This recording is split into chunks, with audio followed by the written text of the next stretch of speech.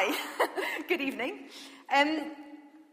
So Isaac and Jacob, this is where we're beginning our, we've already started our series, which Kate started for us very nicely last week. But this week we are looking at the Battle of the Brothers. Tom read through pretty much the whole of that passage, which is really helpful to have a think about the context that we're in. But we're looking at a bit of a fisticuffs between two brothers. I don't know if you've got siblings, whether you have a bit of family rivalry that goes on. I see two brothers over there, perfect. So we're looking at Esau and Jacob, who have something that the other one wants. They've got their eyes fixed on what the other one's got, and they want it. I wonder if you've ever been in that position where you see something that someone else has got and you really want it really badly, but it's just not quite in your reach. It's not quite yours, but you would quite like it for your own. Or maybe you've looked after kids before and you've seen the child that you're looking after sees a toy that this other kid is looking after, and there is nothing else that will quite satisfy them except from that one toy that other kid has. And maybe because their vocabulary isn't quite as good, they don't know what to do to sort of settle the dispute. So maybe some punches get thrown, or pushes, or tugs, or something like that. But we're adults, right? We can deal with things a bit more civilizedly. Maybe.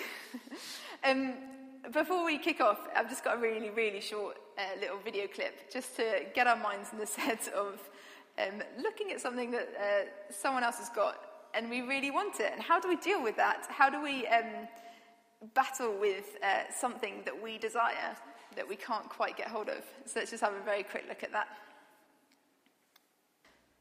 And so we're looking at a family who aren't perfect, but we're looking at the line of Abraham's family. So we've got Abraham, who gave birth to Isaac, who then gave birth to these twins, Jacob and Esau, or Esau and Jacob, I should say. And what we know from last week is one of them came out red and hairy, and he came out first, and the second one came out grasping the heel of the hairy one, which also actually means, translates as deceiving. So that just kind of gives you a little idea of perhaps his character. But we're going to pray together, and before we look a bit more at these two characters and what we might learn from them and from their little fisticuffs that they're having. So let's pray together. God, thank you for your word. Thank you that you've breathed life into it and that there is truth in this Bible. And God, we just ask now that our hearts would be open to hearing what you have to say. God, would you speak life into this passage? Amen. Great. So as a way of helping us to understand, perhaps visually understand what this might have been like, we're going to go into a hypothetical boxing ring. So a little tribute for you there, Alice. So if you can imagine, we've got, in one corner, we've got one of the brothers, and in the other corner, we've got the other brother. And they're both fighting for different things. So we're going to unpack and see what they're both fighting for, and also what their reward is. So, in your left-hand corner, we've got Esau. So, if you can imagine, picture Esau as a big, strong, hairy, reddish, maybe he was ginger, red-haired man who loves the outdoors. I think Mike referred to him as a bit of a Bear Grylls this morning. He loves the outdoors. He loves hunting. He loves catching game and wildlife. And he's got a big appetite. And he's also Isaac's favourite. He's a daddy's boy. Okay, got a good picture of him? Got a good visual? Great, good. Okay, we're going to go over to this side, onto our right-hand corner. And we've got Jacob. As we know, Jacob grasps the heel. He deceives. And he also prefers the indoors. He prefers his cooking skills. Or he's quite clever with his mind. He likes to scheme and plot and plan. And we know he's Rebecca's favourite. He was also referred to as one of the Big Bang Theory kind of nerdy geek type characters over there. So he's a mama's boy.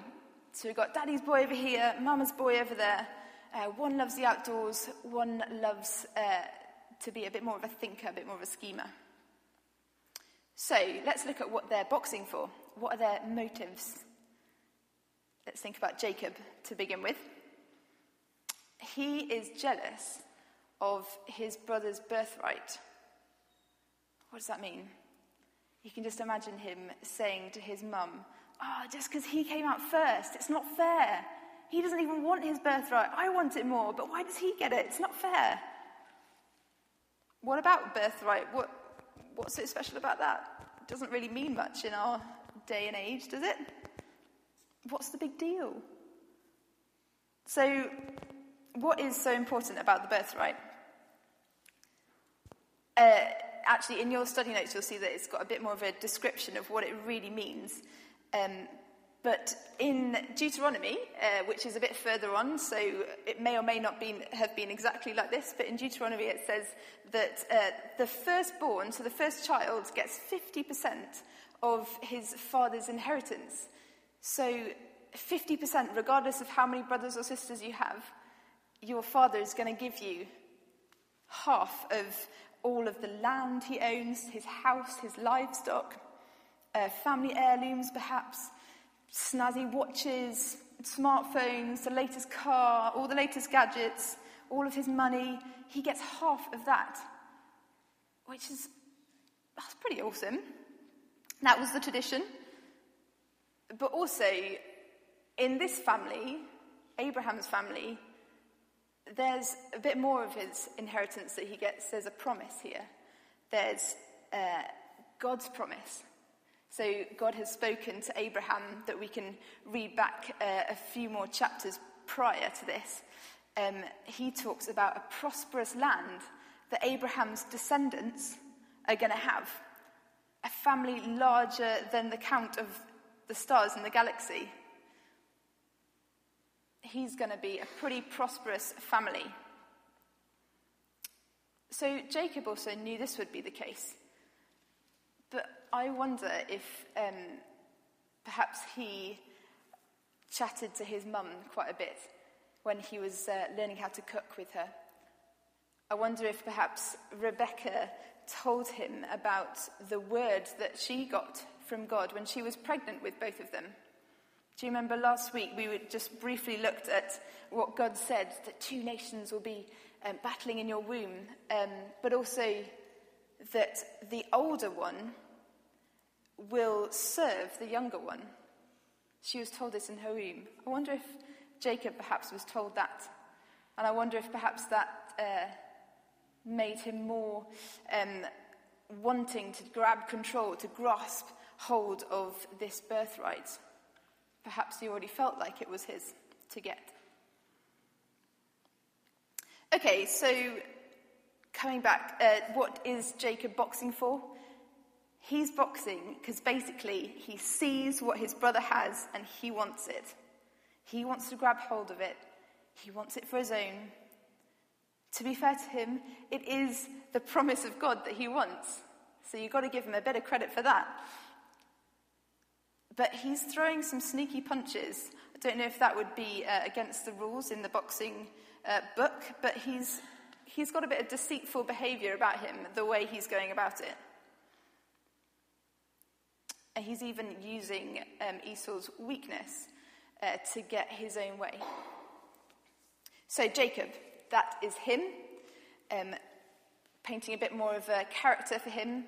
And throughout this, I wonder if there are any elements of these characteristics that maybe remind you of yourself in any way. I know there certainly are for me. Okay, let's go over to hairy Esau, over here, big outdoors, Bear Grylls type character. What is Esau fighting for? Picture this. Esau has been out hunting all day. He's been in the woods, he's been chopping, he's been doing whatever he does to catch the game. I don't know what that is, maybe a bow and arrow or something. And he's exhausted, he's hungry, he's tired, he's a bit teasy, not the kind of guy to mess with. But as he comes home, drapesing all of his gear, probably, he is caught up by this smell that is just making his tummy rumble, and he's kind of drawn into the tent, followed his body followed by his nose, maybe, and he pulls back the curtain. It's like, what is that smell? I've got to have it. And he sees his little worm of a brother there by the cooking stove. I wonder if his heart perhaps sinks. Oh, what's this going to be about? I don't know about you, but for me, I find it so difficult to make decisions when I'm hungry, or if I'm tired, or if I need the toilet. These are all really bad combinations of me making a decision, especially if we go to Sainsbury's for lunch. Kate knows it, yeah. Poor Tim and Kate are always waiting at the entrance with their lunch, and I'm still there like, well, I don't know what I want. And the longer you choose to make a decision, the harder it gets to make a decision, and the harder it gets, the longer you'll get hungry, and it's just an impossible cycle. I always end up coming back with something that I didn't really want, and I'm always disappointed. I get food envy. Oh, it's a nightmare. Maybe this is how Esau feels. Maybe he's just really hungry and he's tired, he can't think straight. There's a smell that's like filling up his nose. Right at that moment, Esau sees what Jacob has. He sees what his brother has and he wants it.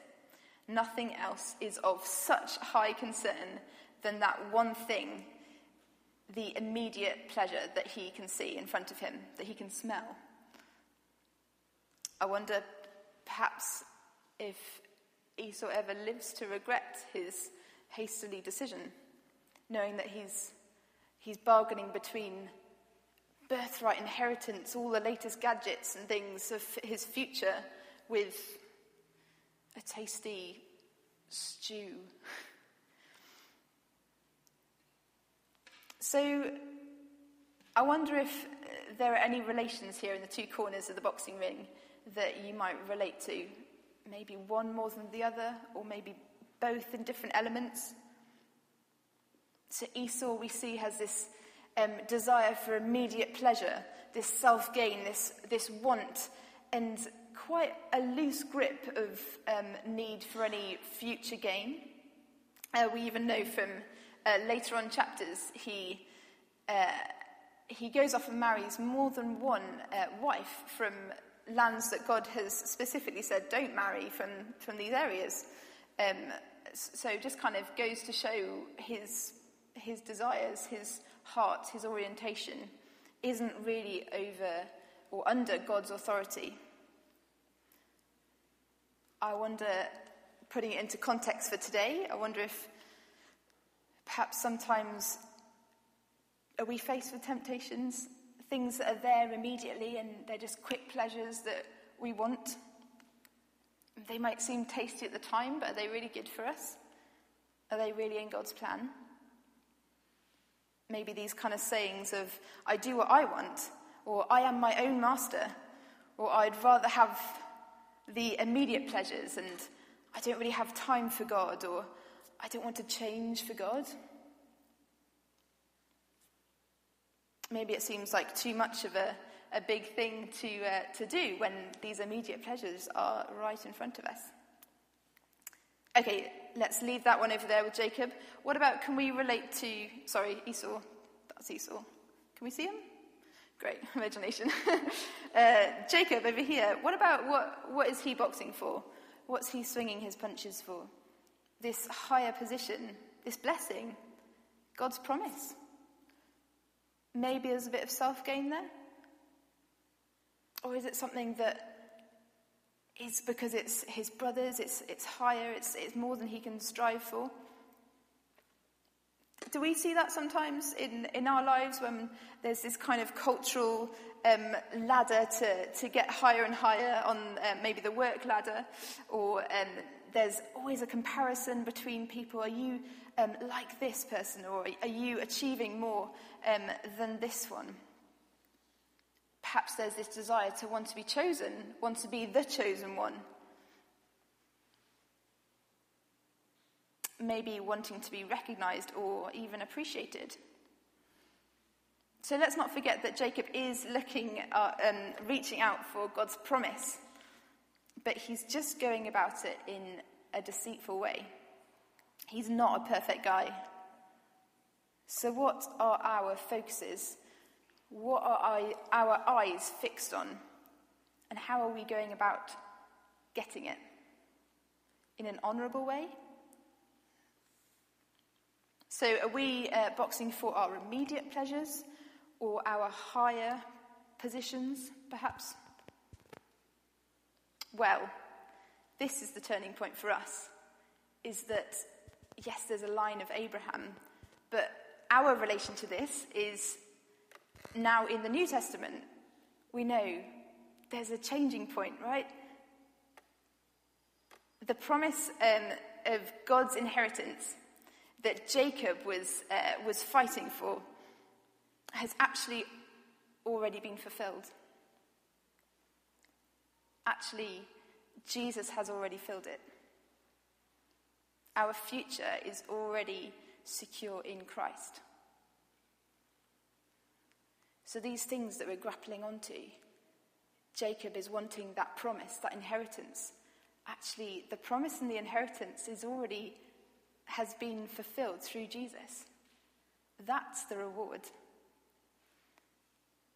In Romans, one of Paul's books, he writes, "We are being conformed into the likeness of his Son, that we might be the firstborn among many brothers." So the firstborn among many brothers. So not only are we part of God's chosen family, but we are co-heirs with Christ. So we're co-inheritors. So all that God promises is not just to the one individual, which would be Christ, but it's actually us, those who choose to turn to God, those who choose to be a part of his family. He says, yeah, okay, come on then. You can be in line with Christ, not because we deserve it, but because actually God loves each one of us equally. God sees us through these Christ-tinted spectacles. So we get this inheritance, this promise. That's our hope, and that's our fixing point, that our eyes can be fixed on, not onto what other people are doing or these other achievement things that we have that will soon fade away, not these immediate pleasures, but actually God's promise that has already been fulfilled through Jesus. So, okay, that's fine, but just before we come into land, we are still faced with these temptations every day, right? It's still hard because we are in the real world. There are immediate pleasures that we are faced with, or there are these higher possessions that we want, that our human being desires. So how might we change our behaviour, our action in living in this real world? Well, let us remember that Jesus has won the battle, that this whole boxing ring, it's a bit like Jesus throwing in the white towel. He's like, no, it's okay. You don't need to fight. I've done it. I've done it on the cross. I've given you your identity. I've given you value. I've given you your inheritance. You're in my family. You're my brother and my sister. Not because you deserve it, but because God loves you. So where are our eyes fixed on? Our eyes are fixed on God, who's already done it, who loves us. Shall we pray together?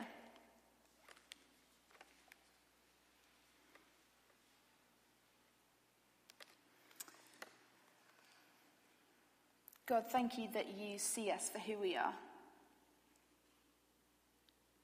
And Lord, thank you that you see us as your son and as your daughter, as a firstborn with a high inheritance, which is your eternal kingdom. And God, would we know more and more as we turn to you and spend time with you, would we know more and more that you value us, that our identity is in you. And God, help us when we are in those weak times, when it's hard, when it's tempting. God, help us to fix our eyes on you and to love you because you love us first. Amen.